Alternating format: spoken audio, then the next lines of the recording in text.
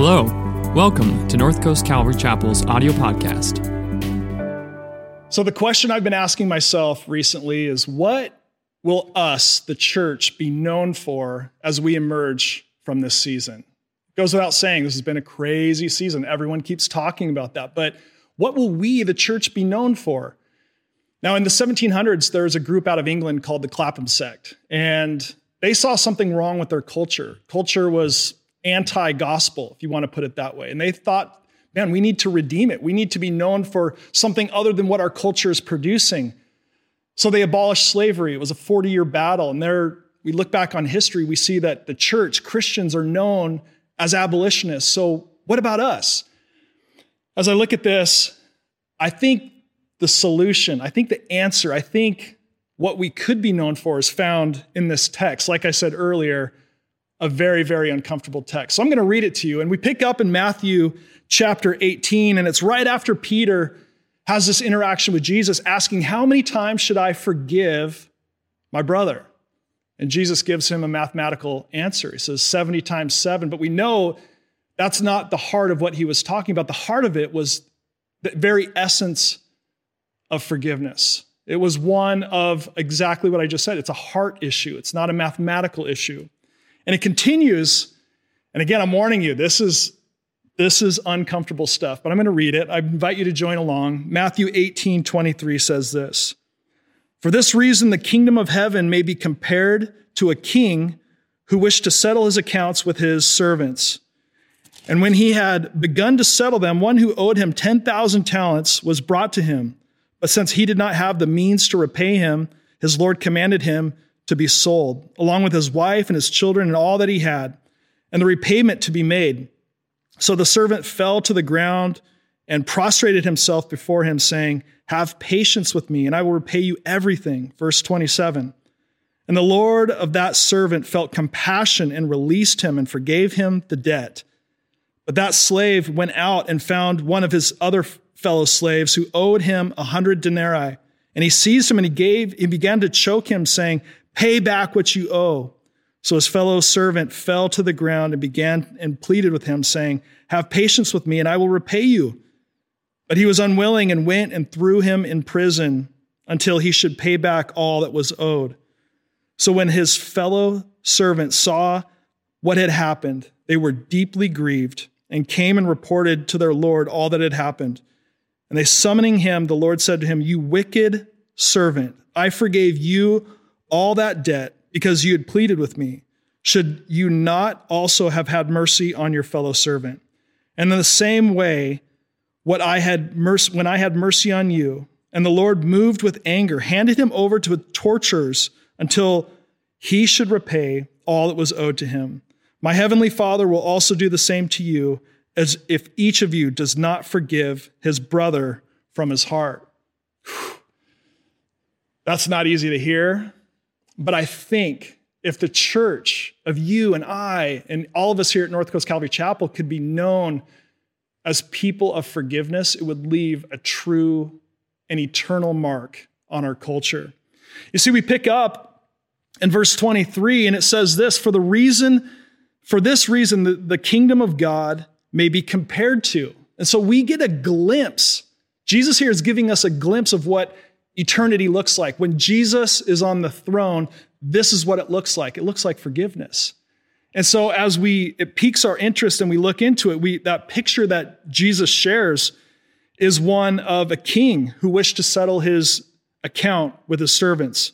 Now, this was a huge debt. This is a debt, it's said to have been about 10,000 talents, or at least $12 million in today's pay. So this is a significant amount. In verse 25, you see, here comes the justice. You see, he did not have anything to repay his master. And so he was to be sold. Not only him, but his wife and his kids and his family and all of his possessions. You see, this is how the king settled the score. And we see here in this passage, but the king still gets a raw end of the deal. This isn't a fair transaction. He still owed a lot more than what the life and the price of his servant and his servant's family and all of his possessions. It came up short. In verse 26, we see that the servant falls to his face and begs for patience. He's pleading with his Lord, please, just have patience with me. And so the king miraculously feels compassion for him and released the servant and forgave him. What an incredible picture we see here. And don't you get it? Like, okay, this is in Scripture. We understand that this here is a picture of the kingdom. So the king here would be God, right? And the indebted servant, well, that's you and me. That's us. The unpayable debt, it's our sin. The justice, well, God ultimately gets the raw end of the deal. Because ultimately we know then the big picture, God had to send his only son, Jesus, to pay for what we owe, to pay for our sin. We understand that. And the grace here is that God ultimately forgives us of our sins. We know that. And in this passage, we see that. It's incredible. A great debt. He pleads before them with repentance, and the king forgives them. Incredible story. So wouldn't it be wonderful if the story just ended there? It doesn't. It continues, verse 28, the servant's response. After being forgiven, this servant in verse 28 finds another servant who owed him 100 denarii. And this amount is significant. It's not insignificant, but it's 100 days' wage. He finds him, grabs him by the throat, chokes him out, and he denied the debtor's plea. And then he had him thrown in prison. And so everybody around, verse 31, it says they're crying foul. They're saying, wait a minute, you're a forgiven people. Why would you not pass on forgiveness? If you were forgiven, why now this hypocritical outlook? Is he now turning to his friend and saying, man, I'm going to let you have it. You owe me everything, and I'm going to come after you, and you're not free until you repay me what you owe me. So, because everybody else cries out, the king hears of it. And in verse 32, he responds with anger. And then he hands him over to what it says, torture, right here in Scripture. This is, again, not easy to hear. So now we're sensing the severity of this passage. Verse 35, Jesus says, my heavenly Father will also do the same to you if each of you does not forgive his brother from his heart. Bold, strong words from Jesus here. This isn't a precious moment passage. This is gritty gospel. So how do we explain this? I mean, yikes, this is crazy. So if we're living in unforgiveness, this passage is saying that God hands us over to torturers. What do we do with this? So I think in my studying, I was looking to see what Chuck Smith had to say about it. Chuck Smith's like the founder, the godfather of the Calvary Chapel movement. And in his commentary, he goes, I don't know what to do with it. I don't know what to do with it. I've never read that in a commentary. Has said that. And as we look at other doctrines and theologies, try to make sense of it, I think they fall short. You know, if you look at maybe like a Calvinist theology, you say, well, handing them over to torture, that's the torture of an unforgiving heart. You're going to live in that torture. But I think the short-sightedness would be that when are you going to repay all that you owe God? That's my question. So if God hands us over to torture, how are you going to repay him? And then maybe an Arminian theology might suggest that constitutes a loss of salvation. Well, I think there's short-sightedness there as well. Because is unforgiveness truly the unpardonable sin? I don't think so. And so what do we do with this? This is crazy. What can we all agree on? Well, first of all, we can all agree that God's forgiveness is radical and it's costly. It's radical and it's costly. Let me explain. Forget the 12 million or the 100 days wage. It cost him his son. So he understands what forgiveness is all about. And God will never ask you to do something that he himself hasn't modeled. And so in his plea for the church to understand that we need to be a people of forgiveness, listen, he gets it. He gets it. Forgiveness is radical. It's costly. He knows that. We can expect the same for you and I. Forgiving our brother, forgiving our sister, forgiving our enemy, it's going to be extremely costly at times, and it's going to be extremely radical. It just is. It's disruptive. Secondly, we can all agree that forgiveness is mandatory for Christ followers. You don't get an out here. This isn't some, well, if you theologically align over here, you can do this. No. Jesus is saying this is the mandate, and he's used strong verbiage all along. God will not tolerate unforgiveness. It goes against his nature, therefore it must go against our nature. We have to be aware of it in our lives, and we have to do something about it. And lastly, the world's not going to tolerate it. They're going to do the same thing and say, wait a minute, you're a forgiven people. If Jesus has so-called forgiven you, why aren't you forgiving your brother and sister? They'll get it. They'll pick up on it. And that's just, they're going to call you out. That's just the bottom line. Ephesians 4:30. If you guys have your Bibles, turn there. I want to read this to you because I think it kind of opens up, this might personalize it just a little bit. But in verse 30, it says, do not grieve the Holy Spirit of God, by whom you were sealed for the day of redemption. But then it gets into, let all bitterness, this is one of Paul's lists. He's notorious for giving these lists. So verse 31, let all bitterness and wrath and anger and clamor and slander be put away from you, along with malice. Be kind to one another, tender-hearted, forgiving each other, just as God in Christ has also forgiven you. So he gives a do not list. Do not let bitterness, wrath, anger, clamor, and slander be involved in your life. And so I look at this, I'm going, okay, yeah, oftentimes in my life, I see those things creep in. You probably do too. Like bitterness, yep, check it. I've got that at times. Wrath, 100%. I know that about me. I know I'm a sinner that falls short, and this is where you'll see it emerge. Oh my gosh. Anger, you betcha. Clamor, I don't know what that is, but I'm sure I've got it. Slander, you bet. I'm good at that. And so when those things are present, I think that's the fruit of an unforgiving heart. Somewhere, something, I'm not content with it, and I'm working and I'm manipulating my way through life in such a way that I'm trying to be the God of my own life, and I'm categorizing people of how they've offended me, who's on my team, who's not on my team. And this is the fruit of that. And he gives a do list. Paul says, he's like, these are the things to do. Be kind to one another. Okay, that's fair. Be tenderhearted. All right. And then lastly, he says, forgiving one another just as Christ has forgiven you. So Paul here, I think, it's essential to know that if we focus on these do's, forgiving, being tenderhearted, being kind to one another, the don'ts will fade away. The anger, the malice, the jealousy, all the junk, I think that begins to fade away. At least I know that to be true in my life. And I believe these are all the fruits of either forgiveness or unforgiveness. And so maybe it's time to just take inventory. Are these things present in your life? Well, maybe there's unforgiveness somewhere in your life. Or are you free? It's another way to take inventory. Man, are you free this morning? Are you free right now? What an awesome invitation by God. He's saying, be free. Be free from the past debt. Walk in freedom. He released the servant. He releases you and I. Are we willing to take him up on that?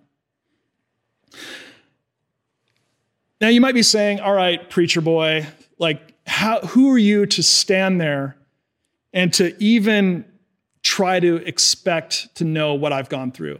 And you're right, 100%. I don't know what you've gone through. I know that there's grotesque sin in this world, and I know that sin is enacted on people it comes from people we love, people we don't know. All that to say is that there's a lot of hurt in this world, and you might be someone who has had something egregious happen to you. And I'm not going to sit here and pretend that these simple Bible story is going to solve all your problems, but I am going to stand here and say that I know the one who offers freedom. And that's what this passage is talking about. It's the God that we serve. He's offering freedom to you and I right here, right now. And now, granted, I get it. There's different variances of hurt. And you might be saying, I don't know how I will ever forgive the person who's harmed me so maliciously. I'm just here to offer freedom. That's it. I look to this passage and say, okay, God, do your best. Listen, I have been wronged, and I have forgiven, and I also have been unforgiving at times. I've hurt others, And I've been forgiven, and I've also not been forgiven. It's a complex reality that we live in this world, dealing with forgiveness. And so the question is, how do I forgive? How do I receive this freedom that you speak of? Well, I think the Sunday school answer is threefold. I'll just put it this way. First of all, I think that John 15 relationship, okay? If you're coming from a place of hurt, or if you're coming from a place of like unforgiveness, it starts with that intimacy with God, all right? It's taking our eyes off the problem itself and fixing our attention on God. Again, this is like the Sunday school answer, so let me just get through it. Secondly, what that intimacy with God produces is the fruit of the Holy Spirit, right? That John 15 is like a branch attached to a tree, and that branch eventually, once it's been there in the presence of God, will start to produce fruit. The fruit of love and joy and peace and patience and all these wonderful things.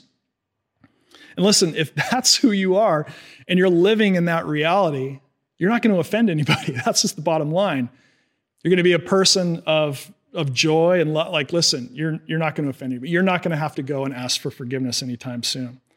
Thirdly, it comes down to praying and acting. Okay? Taking this situation, taking this person and really praying into it, spending time and space and leaning into their grievance and your grievance. And then acting on it. What is God asking you to do? Is he asking you to get back with that in that person's life? Is he asking you to just completely be released from it? That'll be between you and God. That's not for some preacher to say. But here are some practical answers, okay? This is more, I think, steps that we as people need to take to really enter into wholeness and healing. First of all, I think counseling and therapy aren't a bad thing.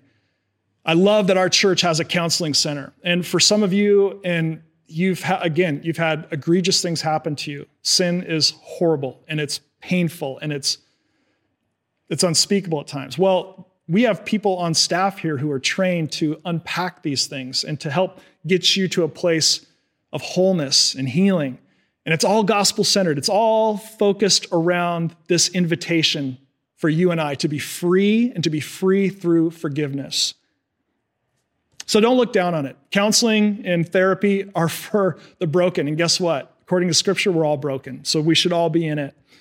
Secondly, I think discipline is a big one here. Oftentimes when something is broken in my life, or I have someone that I'm angry with, or someone I've offended, or whatever, I don't have the discipline to lean into it, to make it a center point in my life, to spend adequate time addressing it. I'll ignore it and numb it and do everything but I think discipline is doing the things that we don't necessarily like to do. One of my heroes is a guy by the name of Brother Andrew. And Brother Andrew has done ministry in the toughest places all around the world. He's got friends who he's ministered to who are in the Taliban. He's ministered to them in prison. I mean, this guy goes to the darkest places. And when I asked him, I said, Brother Andrew, how do you do it? How do you be in relationship with your enemy and do all these incredibly difficult things? He goes, well, it all starts with discipline. He goes, I wake up at 4:00 in the morning and I pray for my friends who don't know Jesus yet. I pray for my friends who've committed horrible, horrible crimes against humanity. And that's when I start to see them through the lens of God. And I go, wow, that's incredible. So discipline is something that I think we need to address as followers of Jesus. What does your prayer life look like? What does your time in Scripture look like? Lastly, I think we need to make room for the miraculous. Oftentimes, our lives are so compact with things, and every hour of the day and thought is just packed in there. So God is desiring to heal us. We know that. We read it in Scripture, but we're only going to experience that if we make room for that. If we trust that God's healing heart is for you in the situation that you're in. He's longing to free you from this bondage. So what I want to do right now is I want you to think of a person, someone who's offended you, someone who's wronged you, someone who's hurt you. And I want you to do that right now. We're going to take just a moment of silence, and I want you to think about Let God put that person in your mind right now.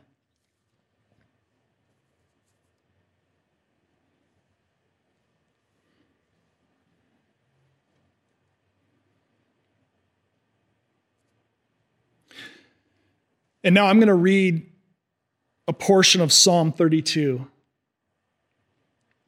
How blessed is he or she whose transgression is forgiven, whose sin is covered. How blessed is the man to whom the Lord does not impute iniquity, and whose spirit there is no deceit. Father, we recognize that there's great pain in this world. We recognize the pain in our own lives. We recognize the pain that we've caused others. And Lord, we're asking for forgiveness for our sins, for our transgressions right now. We recognize the enormity of what you went through to forgive us, and we're so grateful. We ask for the spirit of no deceit. We pray for honesty. We pray for just the awareness, Lord, that you're causing all things to work for good. That we would no longer believe the lie that others have any control or power over us. Help us forgive and restore freedom to us. We pray and ask all this in Jesus' name. Amen. Thanks for listening this week. If you're looking for ways to serve, give, or get connected, please visit our website, northcoastcalvary.org.